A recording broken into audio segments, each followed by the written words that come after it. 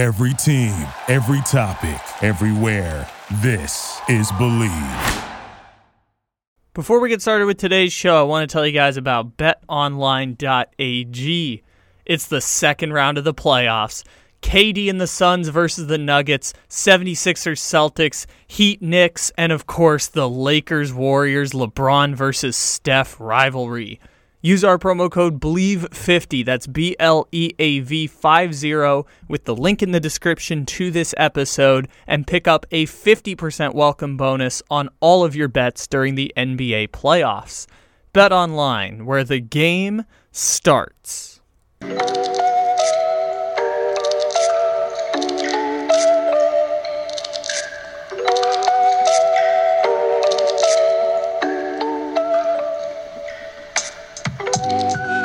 Good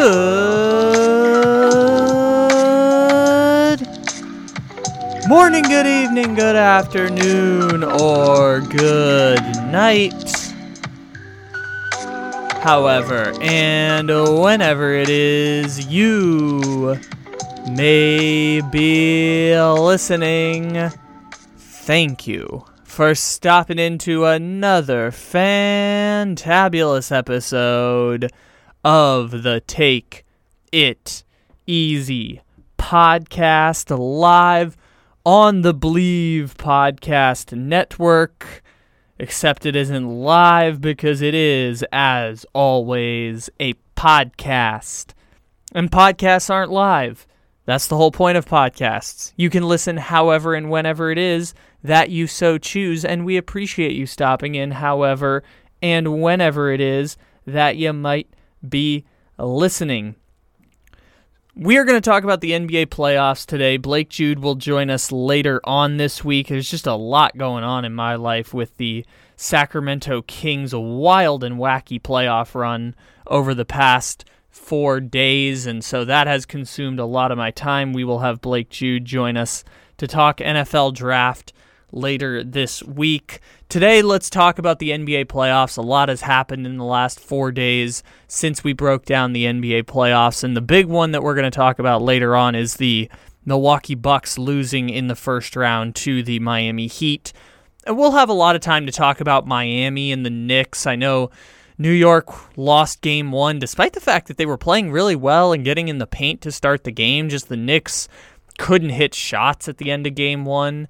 That was kind of their downfall. Obi Toppin had a couple big ones. Maybe if Randall had played, the shots would have came a little bit better, but Josh Hart had nothing. Jalen Brunson missed a bunch of mid-range shots that were his bread and butter against the Cavs. So like I said, we'll have more time to talk about the Heat and the Knicks. As that series continues, we'll have more time to talk about the 76ers Celtics with Morgan from Australia. We'll talk about the rest of the NBA playoffs and the teams that are moving forward.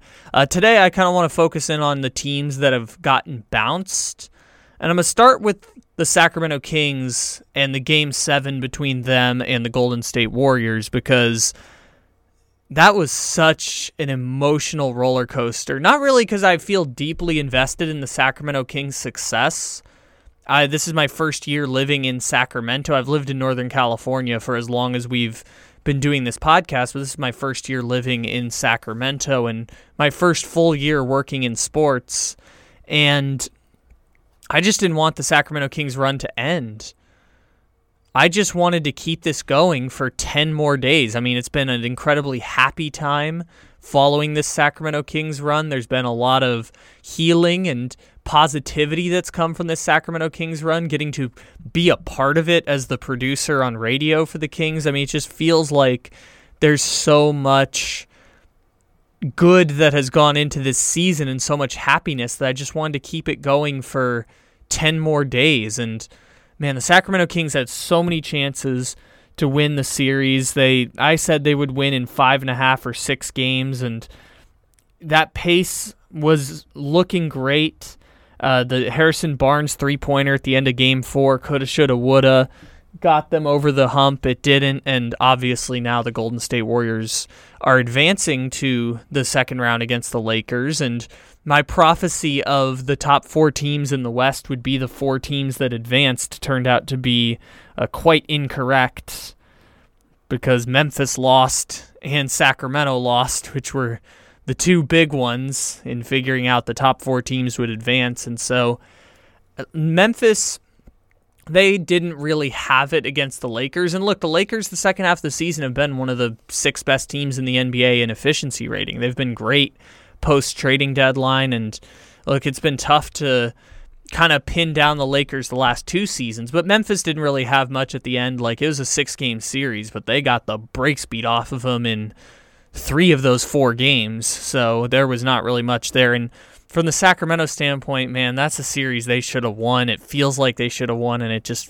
really feels like I should be still doing Sacramento Kings basketball come Tuesday, and it's not there anymore.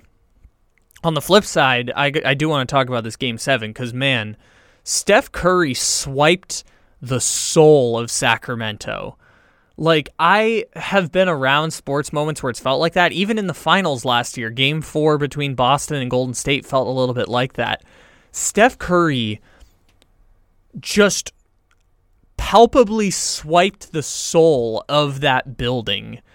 On Sacramento's home floor, Steph Curry put up the greatest scoring performance in the history of Game 7s, in all of NBA history. Broke the record for most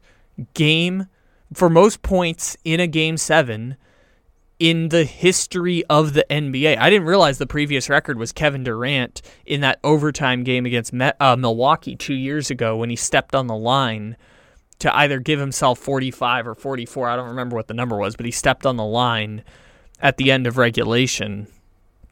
Not only did Steph put up 50, Steph put up 50 and didn't score in the last 5 minutes of that game. Like, Steph could have gone for 55. If the Kings had kept it closer, he could have gone for 60.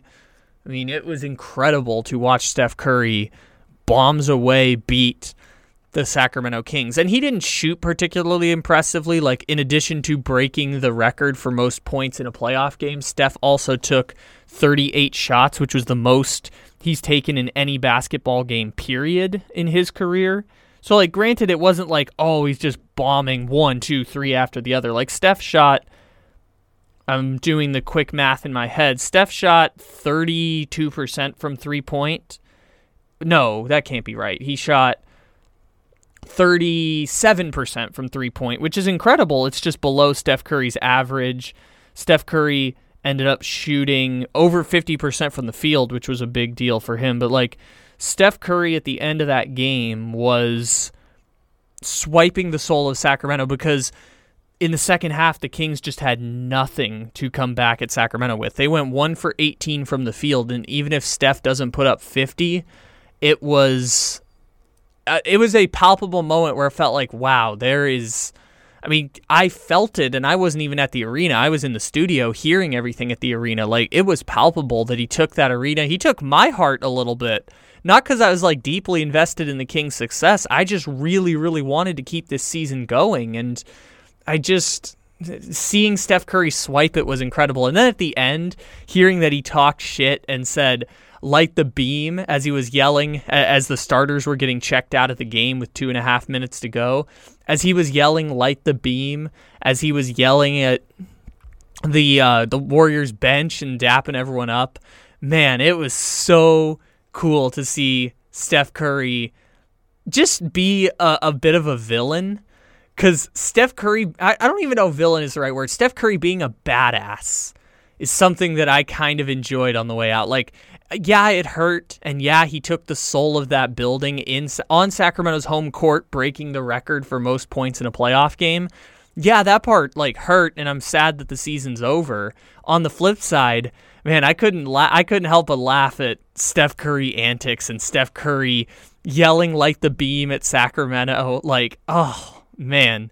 Like, the taunting of Sacramento at the end is something where I'm just like, gamesmanship all the way through and through. Like, yeah, I hope that he yelled like the beam. I hope that he yelled at Sacramento like that. Not for like they're going to put a chip on the shoulder or whatever. Nah, man, gamesmanship. Steph Curry's one of the greatest. He's the greatest point guard in NBA history. Draymond Green was talking about him as the greatest player of all time. Like, man, Steph Curry, gamesmanship to swipe the soul of Sacramento. First playoff series in 17 years. First Game 7 in Sacramento since the 2002 Lakers-Kings famous refs stole the game from us series. Steph Curry swiped the heart of the building with a record-setting 50 points, and they took him out with 4 minutes to play. Just amazing. The Kings were winning at halftime, and the Warriors had 20-something rebound advantage over the Sacramento Kings. They had 13 offensive rebounds in 9 minutes, which is incredible. And it wasn't like there was one possession where they got 4 on one possession, but it was every possession they were getting at least 1. Sometimes they were getting 2.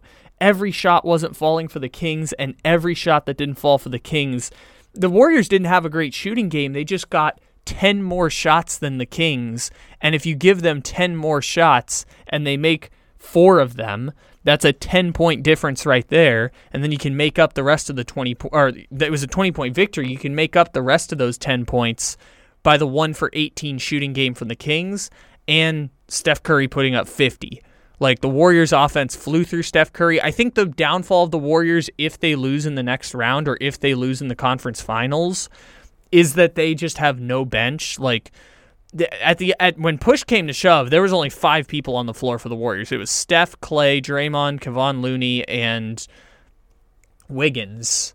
They didn't even trust Poole at the end of the game. Poole sat on the bench until they brought the garbage time guys in. Like, the second half of the game, it was the same lineup for Golden State over and over again, and they have no depth at this point. They are incredibly Steph Curry reliant, and we saw why the Sacramento Kings were a better team than the Golden State Warriors, and yet it didn't matter, not just because the Kings shot themselves out of the Game 5 and the Game 7, and Game 3. The Kings got held to under 100 points in Game 3. It's not just the Kings shot themselves out of a lot of these games, although that does make a difference. It was Steph Curry going in saying, offense runs through Steph, shooting runs through Steph, and not just like in the standard way of like, oh, of course the Warriors offense runs through Steph. No, like Steph Curry as the shooter, more than any game in his career, not regular season, postseason, 38 shots was the record for Steph Curry shots in a game in his entire career.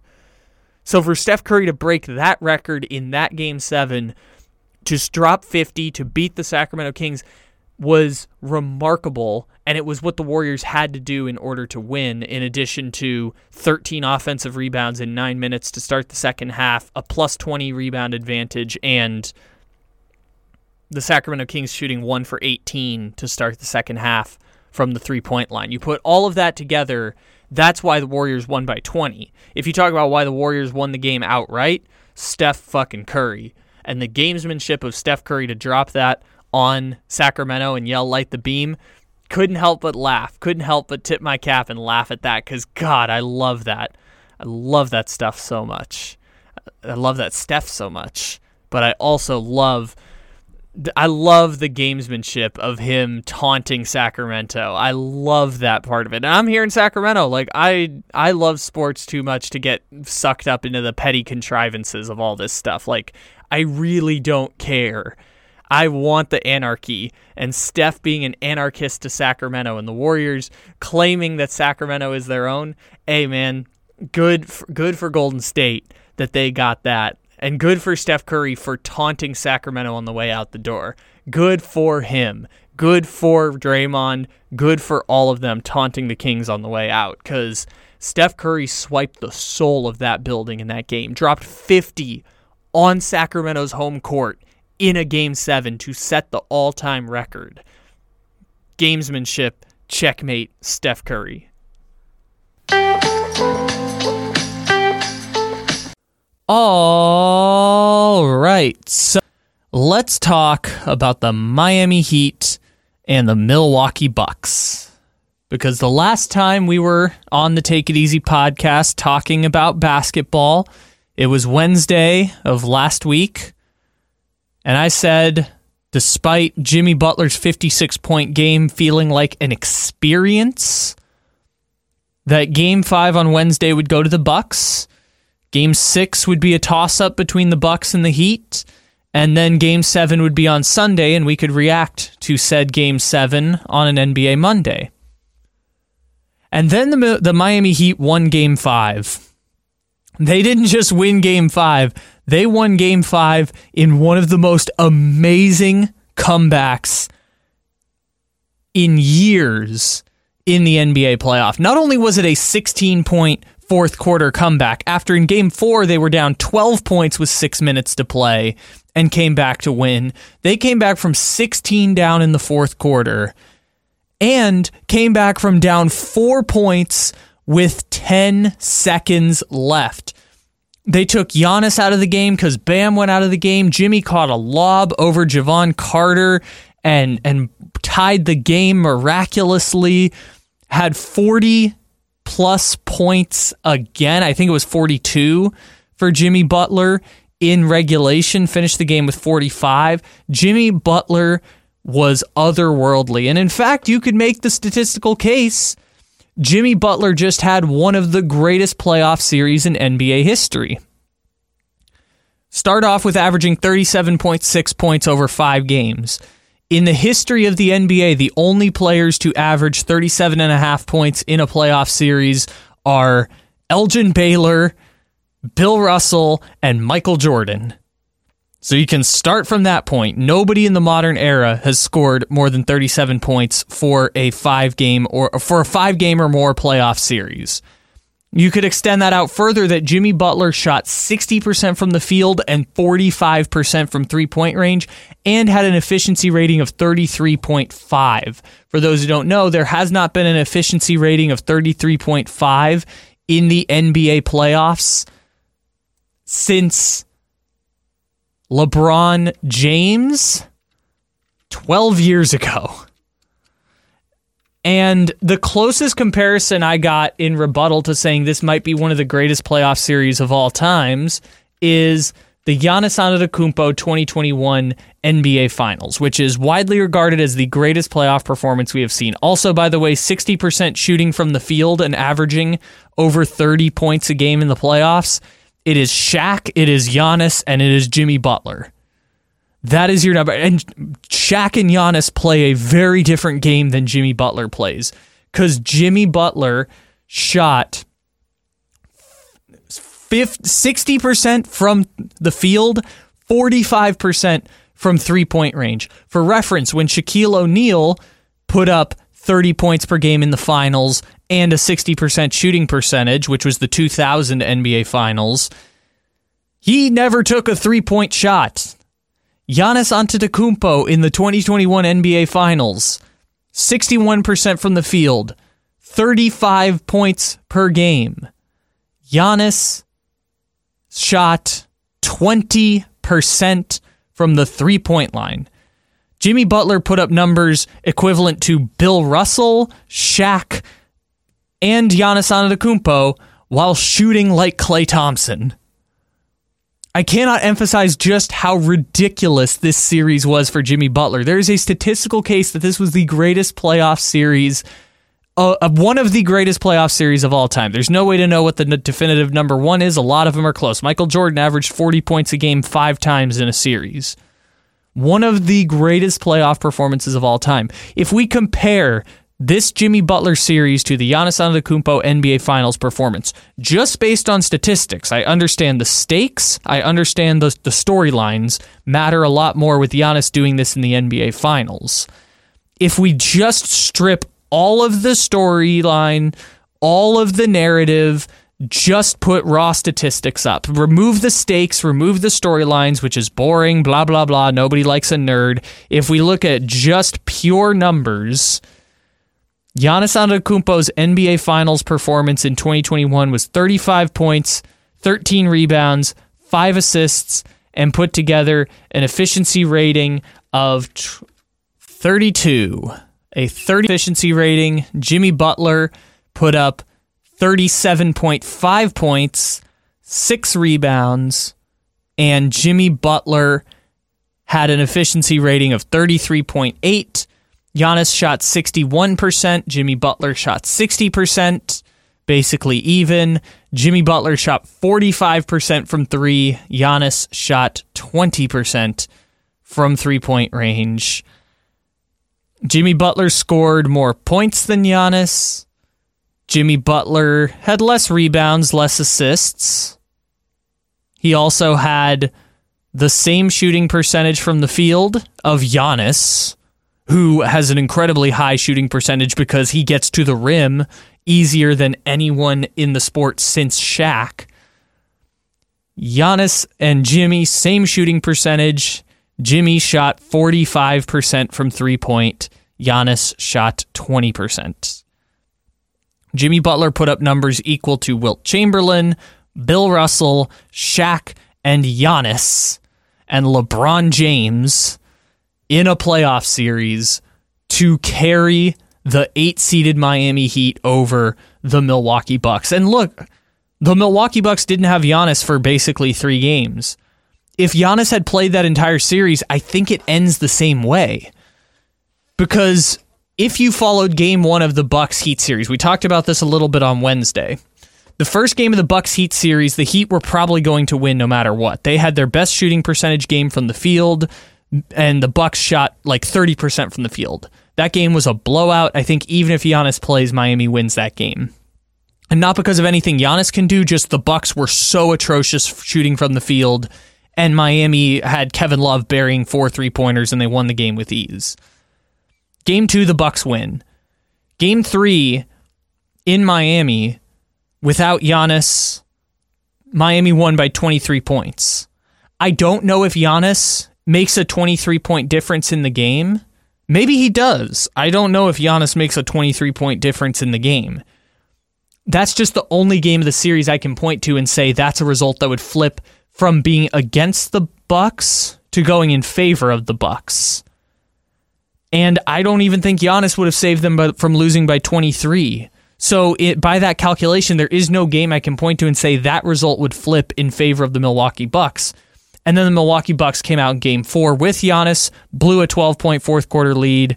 In Game 5 with Giannis, blew a 16-point fourth quarter lead at home, and blew a 4-point lead against the Heat with 10 seconds left to play.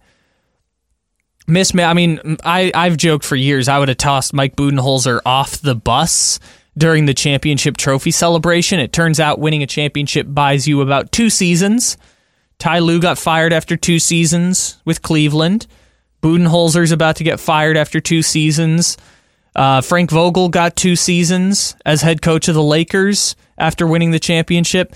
Winning a championship buys you 2 years as a head coach, and Budenholzer's 2 years are up. It ends with a spectacular upset that is the equivalent of the Dallas Mavericks #1 seed losing to the We Believe Warriors in 2007. An upset for a generation is going to be what gets Mike Budenholzer fired, because winning a championship bought him 2 years. Those 2 years are up. He's out of here. Now that we've finished talking about why Jimmy Butler might have just had one of the greatest playoff series of all time, I do want to talk about the Bucks.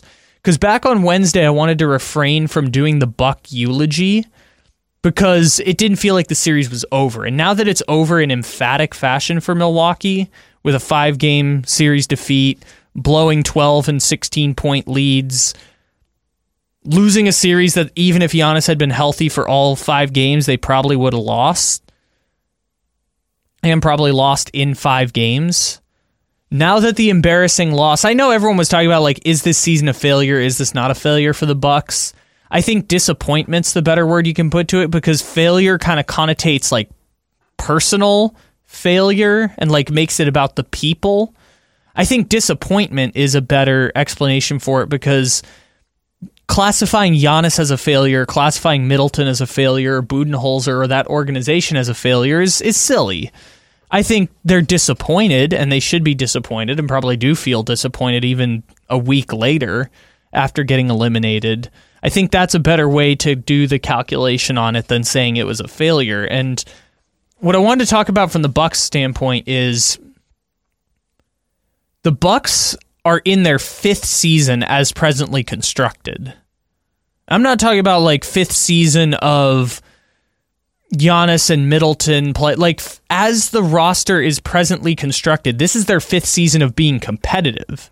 It took them years to not only see through Giannis's development, have Chris Middleton go from being a G League player to a seventh guy on the bench, to then getting the long-term extension and developing into a guy who's a go-to shot maker at the end of games in his 30s. Like, we talk a lot about the development of Giannis Antetokounmpo. The development of Chris Middleton is also something that took a long time. It was a unique process.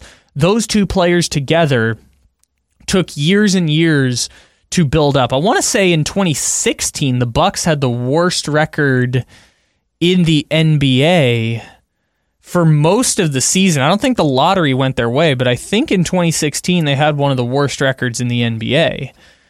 And I bring this up to bring back to the point of, once they went through all the development, once they went through all of the pains of figuring out the Jabari Parker situation, going from being bottom of the draft to developing Giannis to Chris Middleton coming together, trading for Eric Bledsoe after the whole I don't want to be here thing with the Phoenix Suns, they signed Greg Monroe, they drafted Malcolm Brogdon in the second round, and he developed into a Rookie of the Year as a second-round gem, and then they let him walk after 3 seasons in 2019. They went into win-now mode in 2019. It's been 5 seasons since Giannis won the MVP. Giannis Antetokounmpo's prime is coming to an end. His physical basketball prime is coming to an end, and the reason I bring this up is no NBA organization is designed to last this long and still be able to compete for championships. You cannot compete this long without reinventing yourselves. Yes, they made the move, and there is one exception to this rule in the last 15 years, and it's the Golden State Warriors. But the Golden State Warriors are not the rule. The Golden State Warriors are the exception. And the reason the Golden State Warriors are exceptional is 2 main reasons that I'll bring up here. One, the Golden State Warriors drafted 3 Hall of Famers. Steph Curry in the first round, Klay Thompson in the first round a year later. 1 year later, Draymond Green was drafted in the second round. The Warriors drafted 3 Hall of Famers. And drafting 3 Hall of Famers guarantees you an opportunity to stay young for longer because of the way that rookie contracts are structured in the NBA, because of how the first extension works and everyone signs the first extension. They drafted 3 Hall of Famers. And the second part is the Golden State Warriors' willingness to spend in the luxury tax. The Milwaukee Bucks have spent the luxury tax twice during this 5-year run of success. Most organizations don't dip into the luxury tax in the way Golden State has, where they have to create a separate threshold of the luxury tax because Joe Lacob was willing to spend $100 million on James Wiseman based on luxury tax penalties. So the Warriors have stayed together because they drafted 3 Hall of Famers, and the structures of the NBA support you drafting homegrown Hall of Famers and being able, and even a homegrown All-Stars, and being able to support them. And the Warriors have been willing to spend over the top to support those 3 All-Stars, even as they are no longer in their physical prime. Klay Thompson wasn't in his prime last year. Draymond Green has not been in his physical prime for about 4 seasons. As those guys have aged, they've been willing to spend to surround those guys. So the Warriors are the exception to this rule. You cannot last this long without reinventing yourselves. The physical primes of the basketball body just does not allow for it. And the Milwaukee Bucks are now in year 5 as presently constructed, and this would be the time where the embarrassing loss last year or this year would be when you start looking at what the next option is. For LeBron, the next option was Cleveland or Miami or the Lakers. For Kevin Durant, it was Oklahoma City, Golden State, Brooklyn, and then Phoenix as he ages into his 30s. Like, they made 4 different stops along the journey because the organizations could not reinvent themselves, and as a result of the organizations not reinventing themselves, the team and the player ended up going their separate ways. James Harden with the Rockets. You cannot compete all in for longer than 5 seasons. I'll use the James Harden example here because he's a very good comp to Giannis in terms of being the best player, second best player of his generation. James Harden and the Rockets made the conference finals in 2015. They had a bad season in 2016, and then by 2017, they were the number 3 seed in the Western Conference. In 2017, they made the conference finals. In 2018, they traded for Chris Paul. 2 seasons of Chris Paul. One of them should have ended in a championship. They lose in Game 7 of the conference finals, closer to winning a championship than any team of the last 15 years. 1 year of getting to the win now mode, 2 years of Chris Paul, 1 year of Russell Westbrook, and then 4 years it's over. They started going into win now mode 4 years, and then it was over. It was, we're trading Russell Westbrook, James Harden's ready to leave, Daryl Morey's getting ready to jump ship, Mike D'Antoni's getting ready to jump ship. 4 seasons, it was over. Because they didn't reinvent themselves, and when they tried to reinvent themselves, they cashed out on all their draft picks, they cashed out on all their cap space, and then it was time to blow it up. And everyone went their separate ways because it was a bad situation. They didn't reinvent themselves, and it all blew up. The Milwaukee Bucks are in a space where they are now in their 5th season of all-in. It has been 5 seasons since Giannis won the first MVP. If you remember, after that season, they signed Chris Middleton to the long-term extension, which meant Malcolm Brogdon went to the Indiana Pacers because they didn't want to pay luxury tax. Then they got to the bubble year, lost, went all in by trading 4 draft picks and Eric Bledsoe to acquire Drew Holiday, traded for Bobby Portis at the trade deadline, had to re-sign Bobby Portis because they couldn't let him leave for nothing. They had no other recourse to acquire players. They had Brook Lopez from years ago sign as a free agent. They re-signed Brook Lopez because, again, they had no recourse to sign other players. And so that core of the team has been together for now 3 full seasons, and they have no recourse to change that team. They have not tried to reinvent themselves. They have not tried to make a significant change. They are the same team as 2021. And except for the one all-in trade that got rid of all their draft picks, they are the same team as 2019. It is Giannis, Chris Middleton, Brook Lopez. They traded for Bobby Portis, who replaced Nikola Mirotic. Ironic that those two replaced each other because Bobby Portis broke Nikola Mirotic's face back when they were playing together in Chicago. Mirotic was that player in the 2019 season. Portis was that guy in the 2021 season. And in the time signed Bobby Portis to 2 contract extensions. They gave him a 1-year contract with an option after the championship, and then last summer they signed him to a 4-year, $48 million extension because they had no other way to get a Bobby Portis type player. The Milwaukee Bucks have no draft picks left to spend. The Milwaukee Bucks have no players eager to jump on their team, and they can't add anybody because of the money they are spending on Chris Middleton, Giannis Antetokounmpo, and Drew Holiday. Those are their 3 key players. They have been the same 3 players for 3 seasons now. The team is unfortunately not good enough to win a championship, and there is no pressure on the Bucks to give up long-term assets further to make an upgrade from Chris Middleton or Drew Holiday. If we follow the cycle that we talked about with the Houston Rockets, so the Houston Rockets got James Harden, it took them years to develop him, and eventually they made it to win now mode in 2017. Yes, they made a conference final run in 2015. It was a 3-1 lead blown by the Clippers. They had no chance against the Warriors. I'm going to say 2017 is when the Rockets' win now window began, with James Harden in his MVP prime. First year, lose to the Spurs. Trade Patrick Beverley and Lou Williams and some picks for Chris Paul. They make the big move to trade for Chris Paul, the same way the Bucks spent 2 seasons trying to win the championship and then traded first-round picks and pick swaps and Eric Bledsoe to acquire Drew Holiday. Rockets acquired Chris Paul using all of their their short-term draft picks. 2 years trying to compete. get as close to a championship as any non-champion in NBA history. Milwaukee makes that move. They go get a championship out of that run. And they were a Kevin Durant foot away from not winning the championship.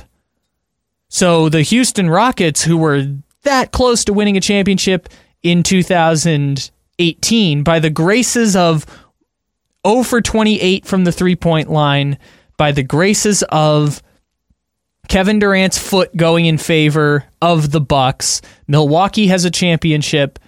The Houston Rockets do not. That's just a process result situation. We're not playing the results, we're following the process. 2 seasons of competing with Chris Paul. Then they make the all-in move for Russell Westbrook. First season doesn't work out. In fact, it was a bit of an embarrassment in the bubble for the Rockets because Russell Westbrook hated being in Houston. They lost in the second round, but almost lost in the first round against Oklahoma City. They went to 7 games against Oklahoma City and almost had an embarrassing first-round exit. And by that point, it was over. And part of the reason why it was over was they had no further recourse to upgrade the roster, and James Harden was a lesser player than he was prior to 2020. He was a great player, he just was not an MVP caliber player. And James Harden was a little bit older than Giannis was at that point. Giannis also plays a style that has more wear and tear on the body than James Harden does. James Harden didn't take the greatest care of his body, but besides the point, this is the crossroad for the Milwaukee Bucks where they would make a roster upgrade. And this is the process that teams who go all in follow, because there's only so many ways to upgrade your roster in the NBA. The recourse all these teams follow is you spend all your money, then you spend all your draft picks, then you trade one of your best players to try and upgrade. I'll give you another example, the Toronto Raptors, which is one that I've done book research on, so I know the story on this one. The Toronto Raptors traded for Kyle Lowry, signed DeMar DeRozan, traded their draft picks, and the Toronto Raptors ended up with 2016 made the conference finals, lost to LeBron. 2017 made the second round, lost to LeBron. 2018 had the number 1 record in the Eastern Conference, 58 wins, franchise record for wins. Lost in the second round by sweep to LeBron. They spent all their money extending DeRozan and Lowry. After 2016, DeRozan got a max contract extension. Lowry got a max contract extension. Spent all their money to extend Lowry and DeRozan. Spent all their draft picks to upgrade the roster around Lowry and DeRozan.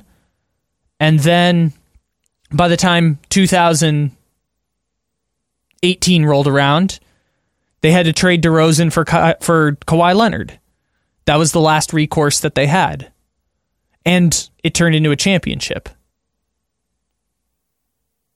Non-Warriors teams, and by this going back years, non-Spurs teams, we're just talking about the last 10 years. Once you start going all in, there's only so much of a window you have. And that window is the physical prime of your star player, your generational star. In the case of Toronto, it wasn't quite a generational star, but they ended up getting a generational star in Kawhi at the end of it. In the case of the Houston Rockets, it's James Harden. In the case of Oklahoma City, it was Kevin Durant. And in the case of LeBron James, it was LeBron James had it 4 different times. In his prime with Cleveland, in his prime with Miami, and then that last run with the Cleveland Cavaliers. The Cleveland Cavaliers, by the way, refused to give up the future in order to accommodate LeBron that last year in 2018. Because they had to try and upgrade from Kyrie Irving because Kyrie Irving was on his way out and he left early. So you could point to that Cleveland run. Every non-Warriors run of teams that are quote-unquote all in, it's a very formulaic model because there's only so many ways you can upgrade your team. You spend all your money, then you spend all your draft picks for win-now players, then you trade one of your best players to try and upgrade for a short-term last-ditch effort. The Milwaukee Bucks are officially on that last-ditch effort if they want to win a championship. And I'm not saying that Giannis can't win a championship for the next 5 years. Giannis just needs a lot more support than what the Milwaukee Bucks are able to offer. because the Milwaukee Bucks can only now trade, if I remember correctly, they can only trade 2028 first-round picks from this point forward. The Milwaukee Bucks don't have the recourse to upgrade the roster. Their best player is 34 years old and is coming off of wrist surgery that kept him out 6 months. And their second best player behind Giannis, which I guess is now Drew Holiday finds himself in a position where he is making $40 million a year. He's going to be a long-term option for the Bucks, and they don't really have a recourse to upgrade from Drew Holiday. Maybe they have recourse to upgrade from Chris Middleton, but it's just not really feasible at this stage of the game for Milwaukee. By the way, I'm looking at their future draft picks. So they owe their 2023 pick to the Rockets as part of the PJ Tucker trade. Another all-in move that they went for. That's giving up all your draft picks. So they traded their pick this year for PJ Tucker. 2024's pick is a pick swap with the Pelicans, so they can't trade that one. 2025 is a pick straight to the Pelicans. 2026 is a pick swap with the Pelicans. 2027, the pick goes straight to the Pelicans. 2028, they have their own pick. 2029, they have their own pick. So they can only trade a 2029 pick or do pick swaps right now. So where the Milwaukee Bucks currently stand is we don't have the trade value to actually make an impactful move. We have to flip Chris Middleton, or we flip Drew Holiday for a player better than Chris Middleton or Drew Holiday, or we stand pat and don't compete for championships because we don't have the ability to surround Giannis with a roster capable of winning the Eastern Conference. We can surround him with a roster capable of competing in the Eastern Conference. We can get to the second round. We can't win a championship with the roster that we have presently constructed. It's one of the themes of the book that we Spurs Dynasty, which is there is a very fine line between very good and great. Tony Parker and Manu Ginobili, when they were the two best players on the Spurs had the fifth best record over a 5-year run in the entire NBA. And they didn't win a championship. They never made it to the NBA Finals, and they only made the conference finals once. That's very good. The Toronto Raptors, for 4 seasons, won more playoff series than their entire franchise history prior, between 2016 and 2018. They won more playoff series in 3 years than their entire 20 years before that. They're very good. They were never going to be championship good as long as DeRozan was the best player on their team. And so they got Kawhi Leonard and won a championship as an all-in move. The Houston Rockets went all in, and while they got closer to winning a championship than any team of the last 15 years that didn't win a championship, they were close, and they still went all in again. The Milwaukee Bucks window is closed. The only thing that keeps the window open is Giannis Antetokounmpo, and as great as Giannis Antetokounmpo is, he is no longer the definitive best player in the NBA. He is a generational superstar, but the generations are bleeding together at this point. You have Giannis, Jokic, and Embiid, who have been the 3 best players, and Anthony Davis in this mix too. You have those players who have been the best in the NBA for 4 to 5 years. Their primes are closing. Jason Tatum represents the tweener of a generation that will then lead to Luka, Zion, Ja, Anthony Edwards winning the MVPs and being the best player in the sport. The Bucks are still a very good team. They just have no recourse to upgrade their roster. And clearly the last 2 years have shown, maybe they win the championship last year if Chris Middleton was healthy in that Boston series. Maybe their best chance to win was ruined because Chris Middleton got hurt in the Boston series last year. Their best chance to win a championship with Giannis has passed them by. It's not Giannis's best chance to win a championship. Giannis could go play with Kevin Durant. Giannis could go play with Steph Curry. Giannis could go play with one of these players who will keep him young, the same way Anthony Davis is keeping LeBron James young and adding a 4th championship, the way that Devin Booker is keeping Kevin Durant young and might add a 3rd championship. Giannis can go play with one of these young superstars. The Bucks have no recourse to acquire one of those young superstars. And so where they stand right now is we have the same group of the last 5 years with no recourse to improve or make meaningful improvements, like improvements that will move the needle past Miami, past Boston, past Philadelphia. We have no recourse to put ourselves over the top, and we can only hope that Giannis just goes supernova and wins us a championship, which is not a terrible strategy. You're just not doing your best to support Giannis. And in fairness, they've done all of the all-in moves. They've spent all their money, unless they want to go spend deep into the luxury tax and break the mold and take financial losses to support Giannis, which they have not been inclined to do so up to this point. Unless they break the mold, if they're just going to play by the rules of the NBA, they are going to withdraw into, not mediocrity, but they're going to withdraw into very good. Instead of great, instead of championship great, they're going to withdraw down a tier into the very good. As Philadelphia surpasses them, as Denver surpasses them, as Boston and as Miami surpass them, they will fall into the tier of very good. And we've seen it the last 2 years, which is lose in the second round to Boston, a team that eventually went on to the championship, and then lose in the first round. They have to reinvent themselves if they want to give themselves the best chance at winning the championship. Because the alternative is just let Giannis keep going supernova, and that's how we're going to win a championship. There are players as good as Giannis that are better supported. Denver is a team with an equally good player that is currently as good at supporting their star when we talk about, and they haven't done a great job at all. They did a poor job the last 2 seasons in part because Jamal Murray tore his ACL, but Denver has supported Jokic as well as the Bucks have supported Giannis. Both teams have maybe a second fringe all-star in Chris Middleton and Jamal Murray. Aaron Gordon kind of feels like what Brook Lopez brings to the table. Michael Porter Jr.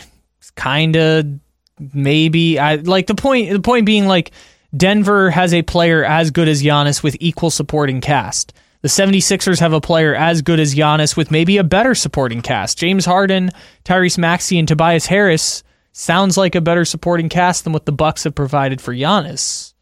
At least going forward. I don't know if James Harden's going to be there long term, but at least going forward, that feels like a better supporting cast.